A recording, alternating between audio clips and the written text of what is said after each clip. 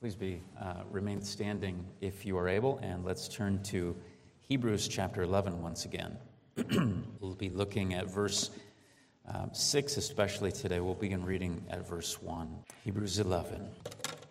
Hear God's holy word. Now faith is the assurance of things hoped for, the conviction of things not seen.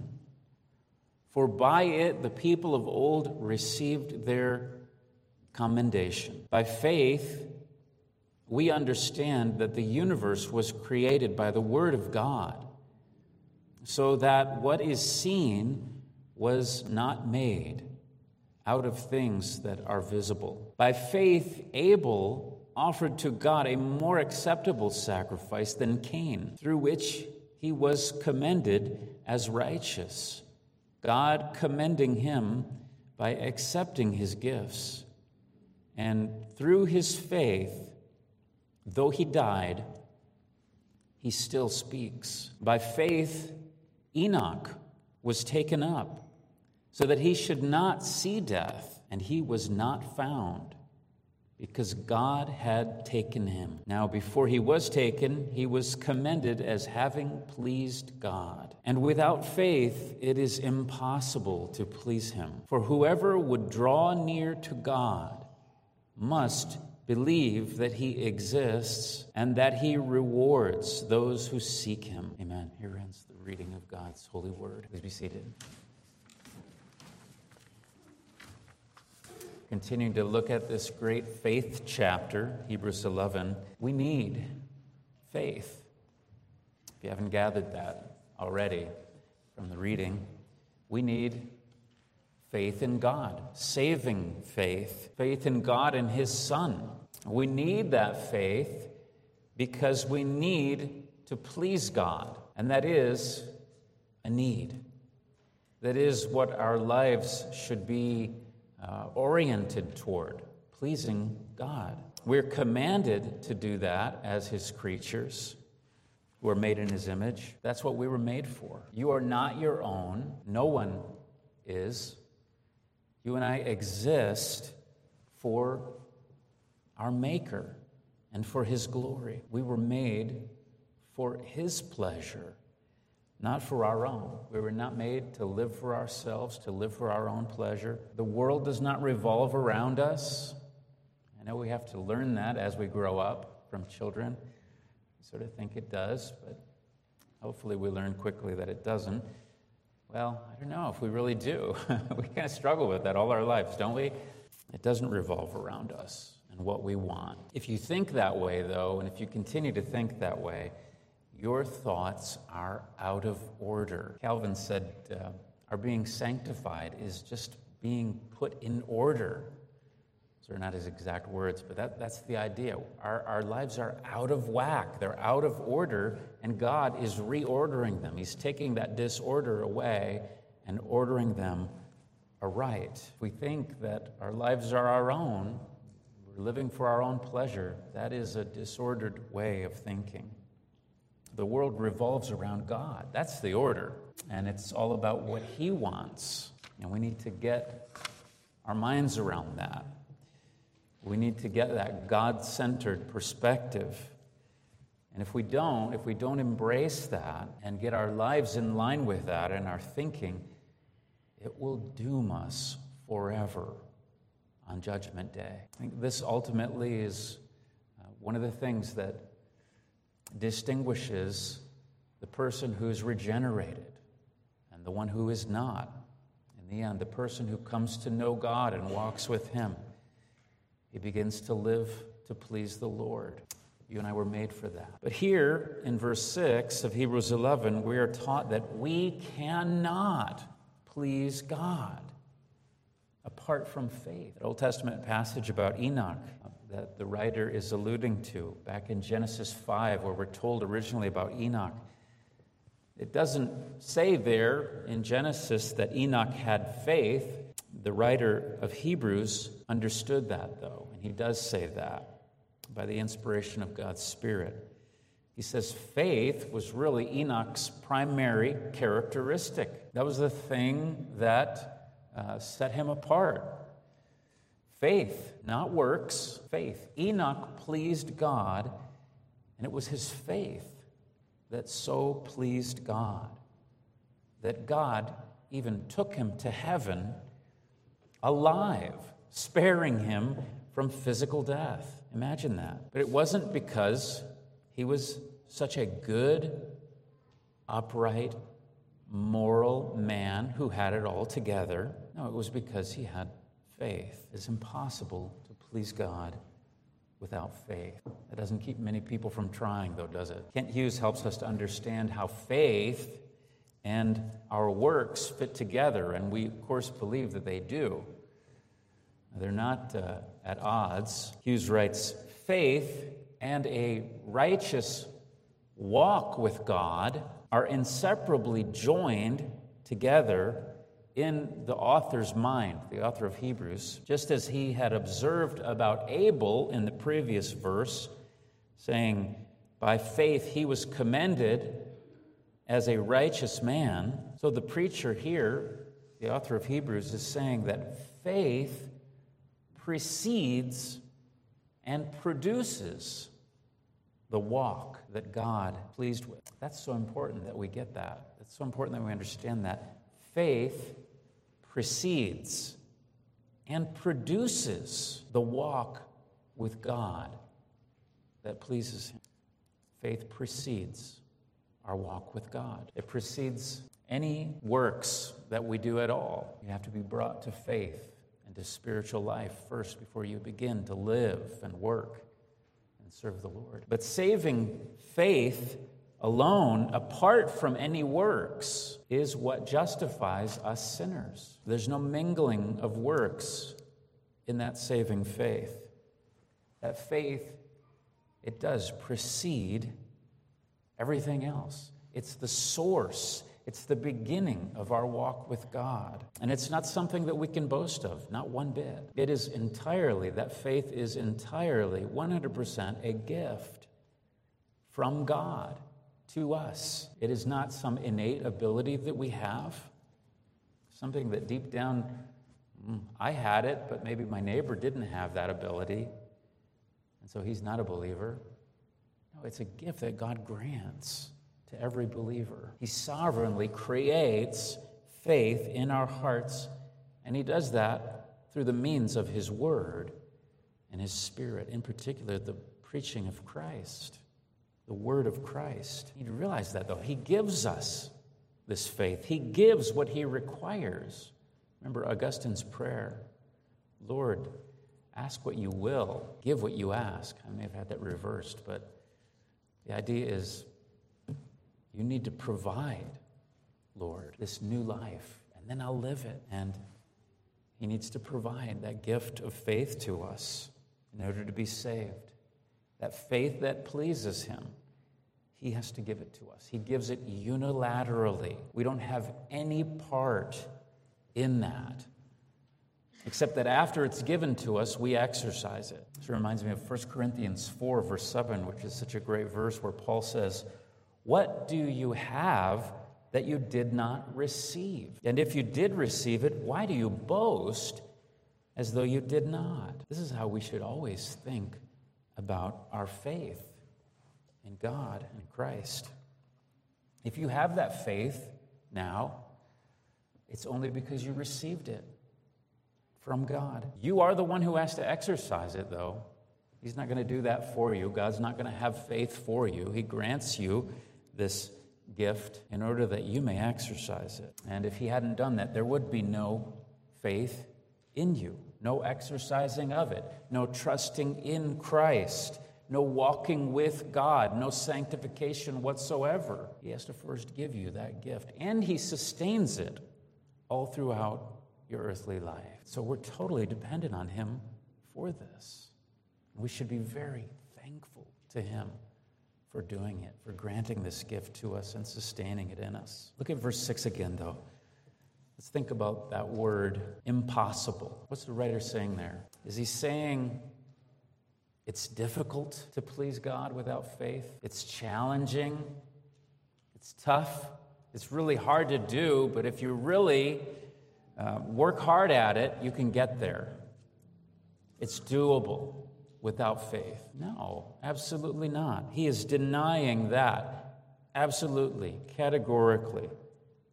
He denies that it's possible to please God at all without faith. And that's exactly what Paul teaches in all his letters as well. Showing my cards there, I don't really believe that Paul is the author of Hebrews. Paul, what he says about justification before God in everything he writes is this very same thing.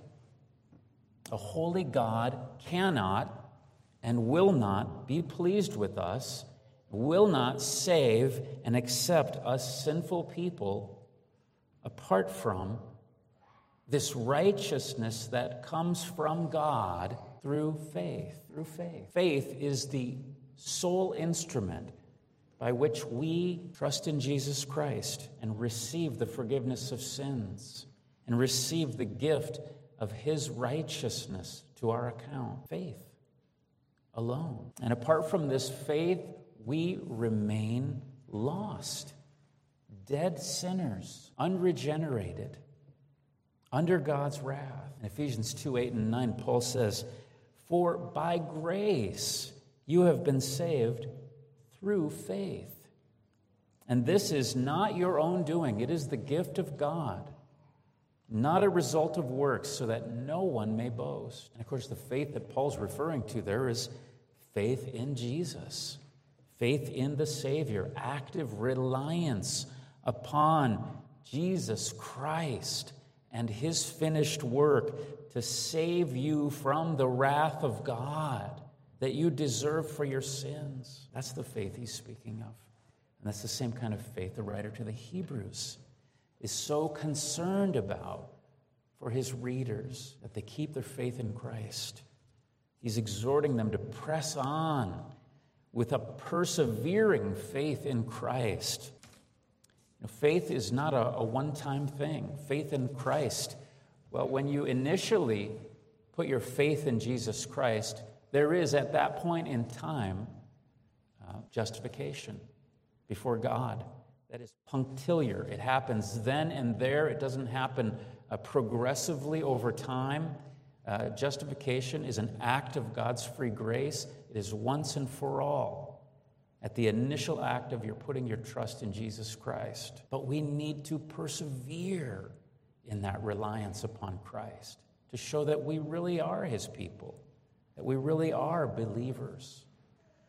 And we who are regenerated, we who are alive in Christ, will do that. We need to keep living by faith in the Son of God, day by day, trusting him continuing to trust him for the forgiveness of our sins that we need every single day, right? And also looking to him for that grace that we need to sanctify us, to help us, to strengthen us, to make us holy, to enable us to obey his word. That is faith, looking away from yourself and your own resources to him for his strength, for his enabling grace. That's a continuing on in the life of faith. Dependence on God and his resources. And if we trust him for those matters concerning our salvation, then we should also be trusting him, living by faith in him for all things in our lives, for all our needs, for our daily bread, whatever our needs may be, casting all our cares on him in prayer. That's living a life of faith. And that is the life that pleases the Lord. Listen, you cannot just be trying your best to be a good guy or a good girl and to live in a way that is good. That is not the life of faith. Gritting your teeth, just trying, working hard, doing your best. Now, you need to be working hard and doing your best. You need to be doing that in reliance upon the Lord and his strength to enable you. Without that faith, you'll be trusting in your own efforts, and you will run out of steam because you will not have the strength to persevere in this life for the long haul. You'll be putting your faith in yourself. You'll be self-reliant, and that is the opposite of relying on God. That's the opposite of faith, real faith. Sadly, I think that's how most people live. But Think about what the writer's talking about here. Pleasing God. God cannot be pleased. He cannot smile upon that kind of life. No matter how outwardly upright it might be. No matter how outwardly moral it might look. Think about the Pharisees. The Pharisees were people who had very outwardly upright, moral lives. They were the cream of the crop in their days. They were the conservative Bible guys. They were the ultra-conservative, careful students of Scripture. They were the students of the law, and they tried to be very thorough in their obedience to it. But instead of trusting in Christ, they were trusting in their own efforts. They were essentially patting themselves on the back as well, and looking down at others who weren't measuring up as well as they thought they were. Bottom line is there was no faith in them. If there was any faith at all, it was faith in themselves and their own efforts. They were lost, were far from God. God was not pleased with them. What a warning they are for all of us. Well, what is this faith that pleases God? Beyond what we've already said, the writer points out two things that faith includes. One, true faith believes that God exists. And second, it believes that he rewards those who seek him. The first statement tells us that God is only pleased with those who believe that he is. That's literally how it reads in the original. He is. Now, this is not sort of a bare minimum description of what qualifies for real faith. This is not saying that you just need to believe in a God, some generic God, anyone will do, just that there's a God that exists. No, the true God is the only God. That's the God that the writer of Hebrews has in mind here. He is the creator and the sustainer of all things. He is the great I am who spoke to Moses and described himself that way at the burning bush. He's the Lord. He's the giver of the law. He is the personal God of Psalm 139 who knitted us together in our mother's wombs. He's the God of the Old and New Testament, one and the same. He's the eternal one who is and who was and who always will be the one and only true God. There is no other. He's the God who has revealed himself clearly in the things that he's made, but even so much more clearly in his word. He's made himself known, and he's made himself known through Scripture as the triune God, one God in three persons, the Father and the Son and the Holy Spirit. F.F. Bruce puts it this way: it is not belief in the existence of a God that is meant here, but belief in the existence of the God, the one who declared his will to the fathers through the prophets. And in these last days, he has spoken to us in his Son, as the writer of Hebrews says. Those who approach him can do so in full confidence that he exists and that his word is true and that he will never put off or disappoint the soul that sincerely seeks him. For all that he has revealed of himself, whether through his prophets or through his Son, assures us that he is altogether worthy of his people's trust. He is worthy of his people's trust. The writer's point here is that anyone who comes to God must come by faith to the real God, the God who loves and redeems his people, the God who has given us open access to him so that we can come to him. And how did he do that? How did he give us that access? Through his Son, through the Lord Jesus Christ. That God alone is God. And if you don't have him through faith in his Son, you don't have the true God at all. Colossians 1, that same passage that we often read as a confession of faith, we hear of how central Jesus is to having the true God. Paul writes of Jesus, "For in him all the fullness of God was pleased to dwell, and through him to reconcile to himself all things, whether things on earth or in heaven, making peace by the blood of his cross." Jesus is so central to having the true God. He is the true God. He is the God that you have to believe in and put your trust in and come to by faith. And apart from him, have no God at all. But in him, you have God in all things.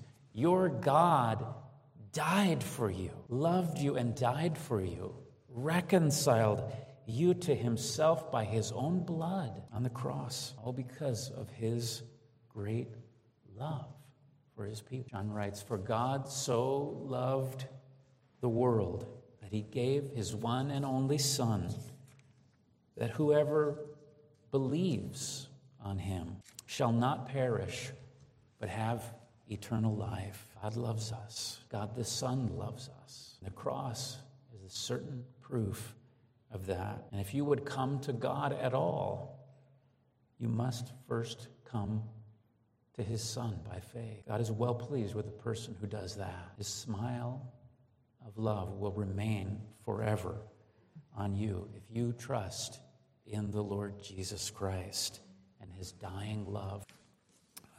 Quickly, this leads to the last point. The author speaks of the motivation of faith. He says we must believe that God rewards those who seek him. Believe that he is, and believe that he rewards those who seek him. He's not saying, of course, the opposite of what he's just been saying and the opposite of what the rest of the scriptures teach. He's not saying that God rewards us with salvation as a response to our works. Salvation is by grace alone, through faith alone, in Christ alone. The writer's really saying here, as he says, he rewards those who seek him.